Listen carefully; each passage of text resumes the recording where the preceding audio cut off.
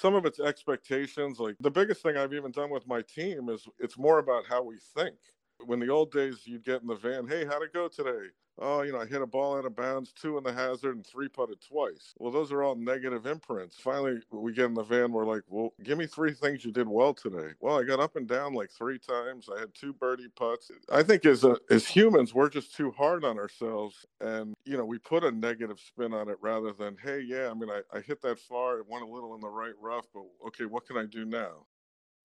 The bison, the bison, the bison, the bison, the bison, the bison, the bison, the bison. I think I hear that bison coming. I think I hear the bison coming.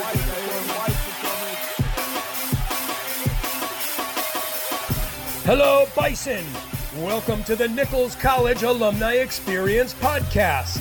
Today our guest is Alex Kirk, who graduated from Nichols in 1991 and was captain of the Bison soccer team and a founding member of the Nichols rugby team.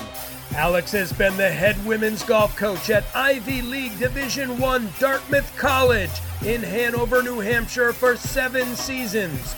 Last year, he was voted Ivy League Coach of the Year and received the New England PGA Patriot Award in 2019.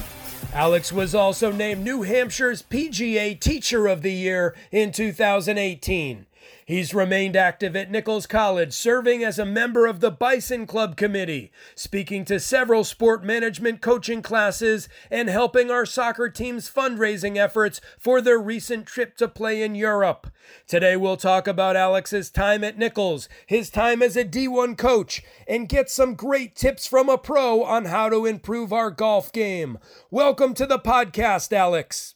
Well, thanks for having me, Brent. So before we get into your time at Nichols and your career in coaching, maybe a few golf tips that we get in. It's been a rough couple of years for college sports. This pandemic is something that's certainly putting a lot of pressure on college athletic directors and coaches to adapt. I don't think I've heard anything definitive yet regarding the NCAA's plans for Division I football in the fall, which is right around the corner. How has this thing affected the ability of coaches to recruit players during a time that a lot of high school sports seasons were canceled in the spring, especially given that golf courses only recently started opening up? Well, I think it's made it a little challenging in some respects, but I also think by everyone being locked down at home from a golf standpoint, it's giving student athletes more time. I would say my emails have been inundated, probably more than past years, of contacts and people trying to reach out. But the challenging part is the NCAA has put us in a dead period, they call it, where we can't travel on the road. So I can't go to tournaments. I can't go visit families. And sometimes even recruiting, it's not just about the golf scores. It's like watching them interact with their parents and seeing how they treat other players. That's been challenging because, like, I will say this class of 2021 is just going to be totally different, unprecedented. I mean, at some point, I think it's going to be a leap of faith that coaches are going to have to make selections in their selected sports without possibly even watching some of them compete, or you're going on talent. But I think it's just interesting. I think ever since, for me, it was about March 8th this year, that it's a whole new world. I think schools going online, education's really going to a hybrid or different things. I think you have to rely on your experience, but I also think you have to be innovative to find new ways to do things.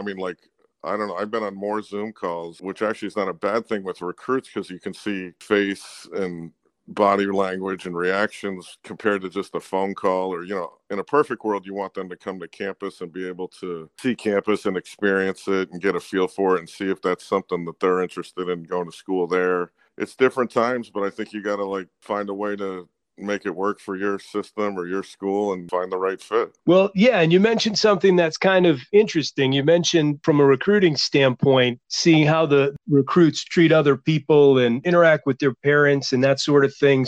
As somebody who's found pretty good success there, I mentioned in 2019 you were named Ivy League Coach of the Year. Could you go into a little bit your recruiting philosophy? Like, what are some of the things that someone like you does over the hundreds of other college coaches in the country to attract players and put together a cohesive team? I'm fortunate to be at Dartmouth College. Being an Ivy League school, it has a high academic demand. Your academic grades, I need like 33 ACT, 1450 on the SATs, and most of them probably have a 3.9 or 4.0 GPA in high school. My recruiting line usually is, everyone says, like, what are you looking for? And, they want the big secret. And I said, listen, I'm looking for the smartest girls that shoot the lowest scores that love Dartmouth. And it's pretty simple to me. I mean, I think if you just tailor that to any school, I mean, you have to look at your grade, your academic makeup, maybe your sport, no matter what it is. I happen to be in golf, and then find the right fit really for you.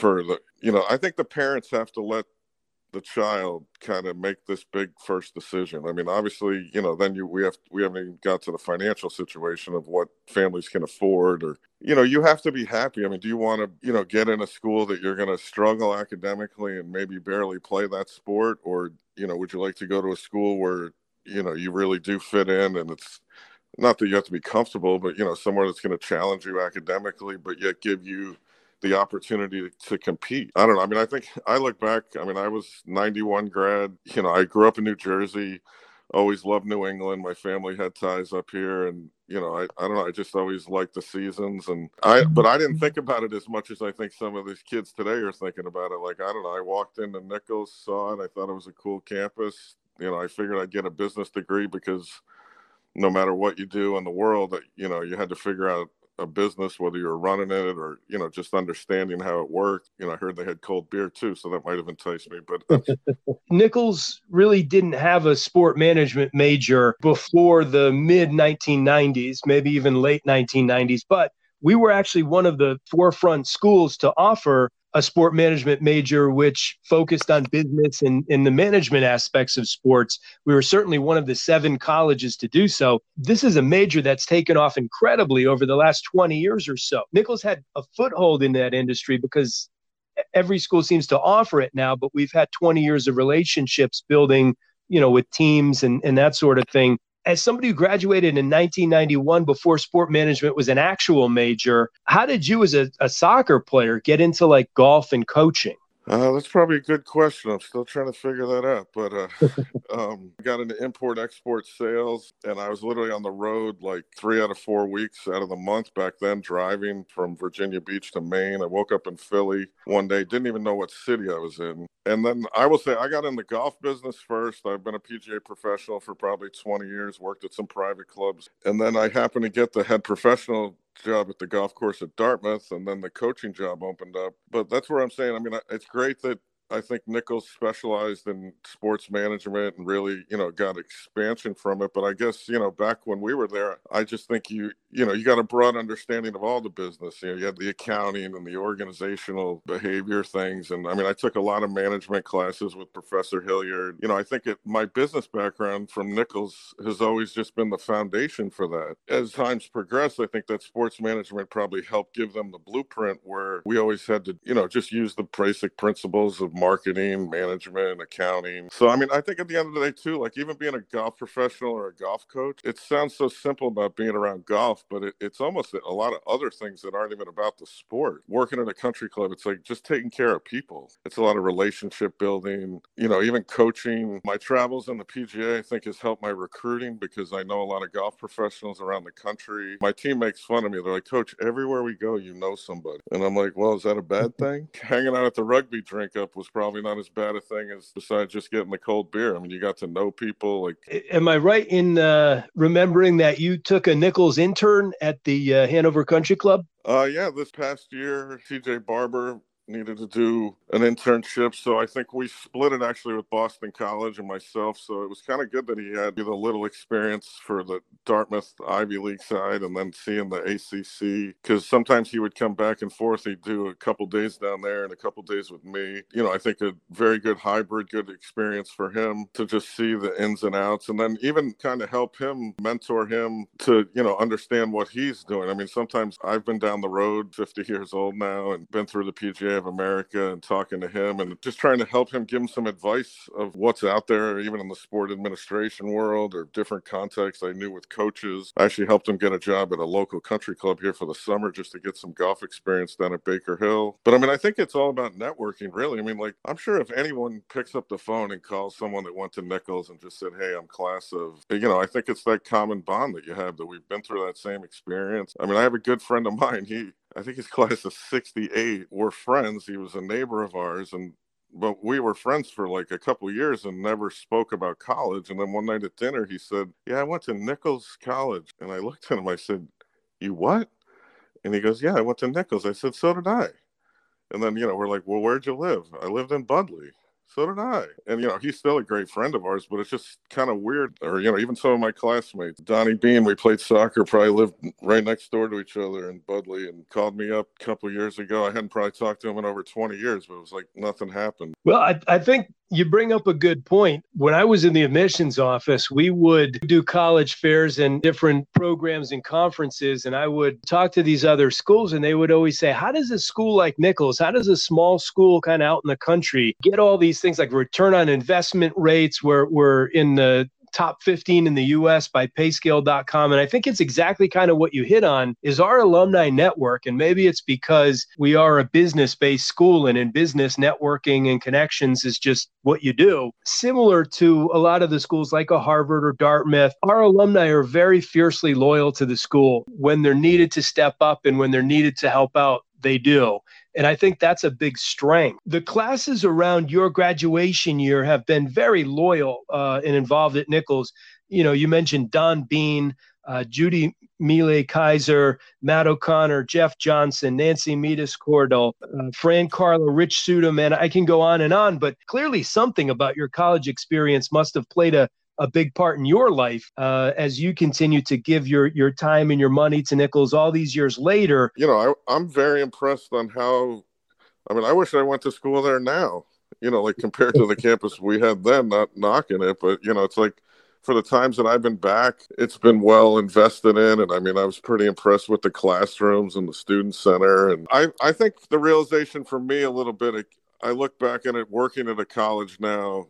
I've been at Dartmouth for 15 years, did help ignite my support for Nichols because, I think Nichols was a great experience for me. And sometimes when you're there, even just a few years out of school, you don't really realize maybe the impact it had or, and even the lifelong friends. You had classmates, like Mark McKeel and Greg Meikle are good friends of mine that we still keep in touch and, try and see each other when we can. I think for me, just even working at Dartmouth and seeing the support that the alumni have here kind of sparked me to want to give back to Nichols for what it did for me. I think it had a positive influence. It was a great fit for me at the time. If I went to a bigger school, I think I might have gotten lost. And earlier you mentioned Professor Hilliard. Professors at the college level inspire students even beyond academically more than, like you said, you realize when you graduate. Leadership is a hallmark of Nichols. That's what we do. We create leaders. One day, many of your players are going to be saying the same things about you if they don't already. Coaches can be fantastic mentors. Obviously, there's all styles of coaching, company men or women who hate the limelight, like Bill Belichick, to your hotheads like Bobby Knight, or soft-spoken, introspective types like Coach K at Duke.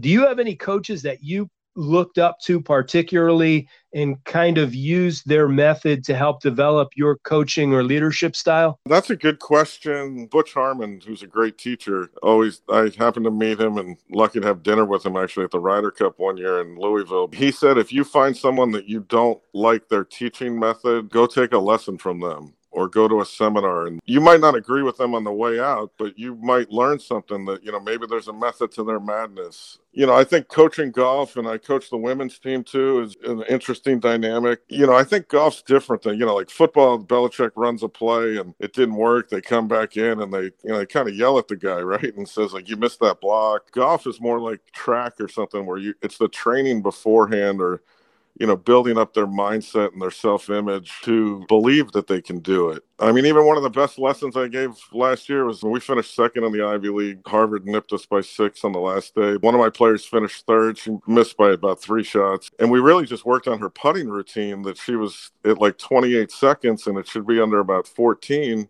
but she didn't realize that. You know what I'm saying? And it's the little things in the preparation that by the time you go out and coach them in a tournament, I'm just like crisis management or maybe like a caddy to help walk them through, like, you know, if they hit the ball in a hazard or out of bounds, or, you know, if they do different things. That's all formed from the relationship that you have with them and interaction you have to be able to talk to them and build the trust. You know, I think as smart and as successful as we all are, sometimes we don't realize the training that we have had. The one thing that I guess I'm really proud of is just how you can see the players that have played for me develop. You know, I'm always reading books. Like I just read Coach K's book on leadership. I've read, you know, anything with sports. I mean, Belichick's, I think, a genius, even though I'm a Giants fan from Jersey. We did get him twice in the bowl to screw up Brady's record, but I'll just edit that out of the podcast when you. I think you really have to stay innovative. You can't just do it like the old way. Like, I think right now, you know, students today, you know, we're finding out more about like learning styles or how people learn. These guys do so much like with their phones. I mean, we have like swing videos that we can do on their iPhones, and technology is just taking off like every day now. And I don't think if you don't stay up with the times a little bit, I mean, you can't be an old dinosaur saying, well, you know, this is how Ben Hogan did it. You can take some principles from the past, but you got to blend that with modern day technology and learning to make everyone play better. I shouldn't let the New Hampshire PGA Teacher of the Year off the hot seat without getting some good advice on maybe how to become a better golfer, and also talk a little bit about the game of golf. I will say Nichols College, having that little 9-hole golf course right there on campus, is an asset that should be utilized. I mean, that's actually, I will say, where I think I got my spark to actually do this, and I didn't know at the time that, you know, I would be a PGA member for 20 plus years. I mean, I think it's actually a Devereaux Emmett design, who's a pretty famous designer. And when I've come back to visit you, Brent, that couple times, I actually played 9 holes to kind of rekindle some of the experience. And I was pretty impressed with the layout. I also think that golf's like, you know, from a business standpoint, it's a great way to, you know, meet clients, possibly close some deals, whether it's a sales deal or business mergers or different things. I mean, you get to be on the golf course for hopefully 4 to no more than 5 hours, and maybe a couple beverages on the 19th hole or a little dinner. And you don't have to be a tour player is what I would say. I mean, I think golf's an intimidating sport. I do think it's a skill that's going to help you, that you probably should prepare sooner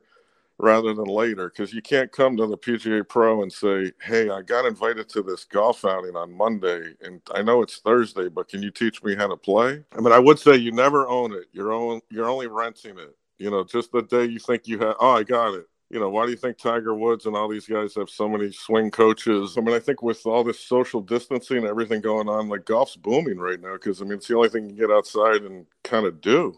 I have to say, I like these new rules that have come through with social distancing, and maybe generationally, younger players want to speed the game up. That might be a good way to do it, because I kind of breeze in and out. I kind of like the way the play has gone since Yeah. pandemic. I mean, I think not taking the flag stick out. I mean, I would say also too, like, you know, you almost got to play more like an athlete. Just play. I mean, I think there's too many people standing over it. They think it's like the U.S. Open final round, and they're watching too much golf on TV, and, you know, analysis is paralysis. They're just thinking too much.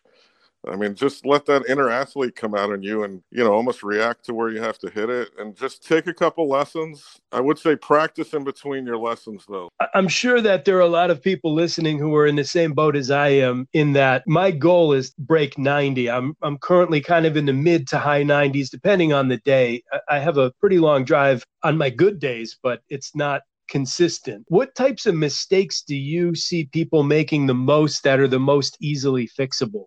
I think setup to the golf ball, like the grip is a huge factor of like how you hold the golf club. And, you know, I think a common thing that people don't understand is really the tension that you have in your hands. You know, I think subconsciously, like, sometimes people really want to strangle the club. You know, they think the firmer they grab the grip, you know, they almost think it's, well, you were a baseball player, right? I mean, like, you know, they think they hit it harder, where swing within balance with some tempo, and, you know, almost got to let it happen a little bit, where sometimes I think we try so hard and we're almost making the game harder than it is. And I think a lot of times as a teacher, we're trying to give you the simplest path, like get you in the best setup position, then work on the path of how you'd hit it. And I would also say that, I think sometimes club selection and actually knowing how far you hit your club. I mean, sometimes I think they remember the one time they hit that 7-iron like 180 yards, and they typically hit it like 155. Guys are usually tough about it, being macho, trying to hit it past. Well, you hit an 8-iron, I got to hit an 8-iron. Where, I think the women are not that way. Women actually have to create a little more club head speed just to get some more distance, because a lot of times they hit with the same type of rhythm. And, I think if someone shows you the right way to do it and how to set up to it, it just makes the game a lot easier. It's almost funny how everyone in their mind has the different visualization of what the swing looks like. Sometimes feel and real are two different things. And, like even I still take lessons. I met a great guy in Florida named Dennis Clark. He's a top 100 teacher. And, even for as educated as I am on the golf swing, sometimes it's hard to self-diagnose. YouTube has great content, but the problem is sometimes everyone, they watch a little from Jim McClain, they watch a little from Butch Harmon. It's almost like a shepherd's pie. They're putting it all together in one pot, and they don't realize what they're doing. So it's like, I mean, we all can go on WebMD too and try and diagnose what's wrong with us, but sometimes you need a professional to make sure you're on the right path. Like even with you, I'm saying someone that wants to break 90, I mean, I bet you some of it's course management, some of it's a little short game, and then some of it's, like you're saying, getting your driver maybe in play. If you're athletic like you are, I don't think it'd be too hard to get you in the mid 80s. I will say the lower you get, though, like breaking 80 and getting the 70s is harder than trying to take someone from, say, 110 to 100. Put a perspective that, the average male, I think, is about an 18 handicap, and I think the average woman's about a 27. So if you take par and add 18, that's right around 90. That's like your average U.S. golfer. The biggest thing I've even done with my team is it's more about how we think. When the old days, you'd get in the van, hey, how'd it go today? Oh, I hit a ball out of bounds, 2 in the hazard, and 3-putted twice. Well, those are all negative imprints, where finally we get in the van, we're like, well, give me 3 things you did well today. Well, I got up and down like 3 times. I had 2 birdie putts that I made. I think as humans, we're just too hard on ourselves. We put a negative spin on it rather than, hey, yeah, I mean, I hit that far. It went a little in the right rough, but okay, what can I do now? Like checkers just trying to navigate the course. Like maybe it's better to lay up short of the pond and then bump a wedge on and maybe 2-putt and make bogey than it is trying to, hit the miracle cut shot. A simple goal for everybody, no matter what level you're at, it's just a 2-putt every green. I mean, if you're 3-putting any of the greens or 4-putting, it's like wasting shots. So even if you're a higher handicapper, I'm saying little goals like that add up after a while. Or, I mean, maybe your goal in the beginning too could be like to try and hit more fairways, because then you're in play more rather than, using all those alumni balls that you were supposed to be giving out, right? I know. Before I let you go, I did want to ask one other question. So we had talked a little bit about the rough times that college sports had been facing due to the pandemic. I kind of wanted to get your take as somebody who does coach at an Ivy League institution. Everybody's heard about now what's being called the varsity blues scandal, which involves parents paying agents to take SATs for recruits or have coaches recruit non-athletes for roster spots to get them into schools with very hard acceptance rates. As someone who's seen the pressures that Ivy League students are exposed to pretty much on a day-to-day basis, what are your thoughts on what has gone on with that issue? I mean, I was very surprised when that hit. And part of it was a wake-up call for me, because obviously I think I'm on the inside of that bubble. Typically in a normal year, I get 2 recruits that we do get to select for the golf team. But, they have to hit a certain, we basically send their transcripts up to admissions and they review them and have to give approval. It's not like we just get them in, which obviously was going on the varsity blues. I mean, I think the biggest insulting thing in the varsity blues scandal is, on the golf team, we only have 2 recruits. So like, I can't hide. My athletic director knows if these kids are performing or not. But I think, you're seeing some bigger sports that maybe have like multiple, like 10 or 15 slots. Some of those recruits weren't even playing the sport that they're trying to, use. So I think it's totally inexcusable. But I think you're doing a disservice to your children. The parents can ruin the interview with coaches and let them kind of decide what they want to do. Because, the coach needs to interact with that player for the next 4 years. The parents are always involved in the background. But, I think even Malcolm Gladwell wrote in his book that, he'd rather go to the University of Toronto and be like one of the smartest kids than go to Yale and be average. I think that's a credit to Nichols. Like, I think it's a small community that, if you find the right fit there, like, you can get as much help as you can, and you can, expand your mind and learn a lot. Where, if you're a student that maybe got pushed in through the varsity blues, you're probably in a school that maybe isn't the right fit for you, and then you're almost struggling academically and maybe not even playing the sport. Or if I had to leave you with one quote, if you're not willing to learn, no one will help you. But if you're determined to learn, no one can stop you. That's a great way to end things. Go Bisons, and everyone hope they're safe out there. All right. Thanks for joining us today, Alex. All right. Thanks, Brent. Be good.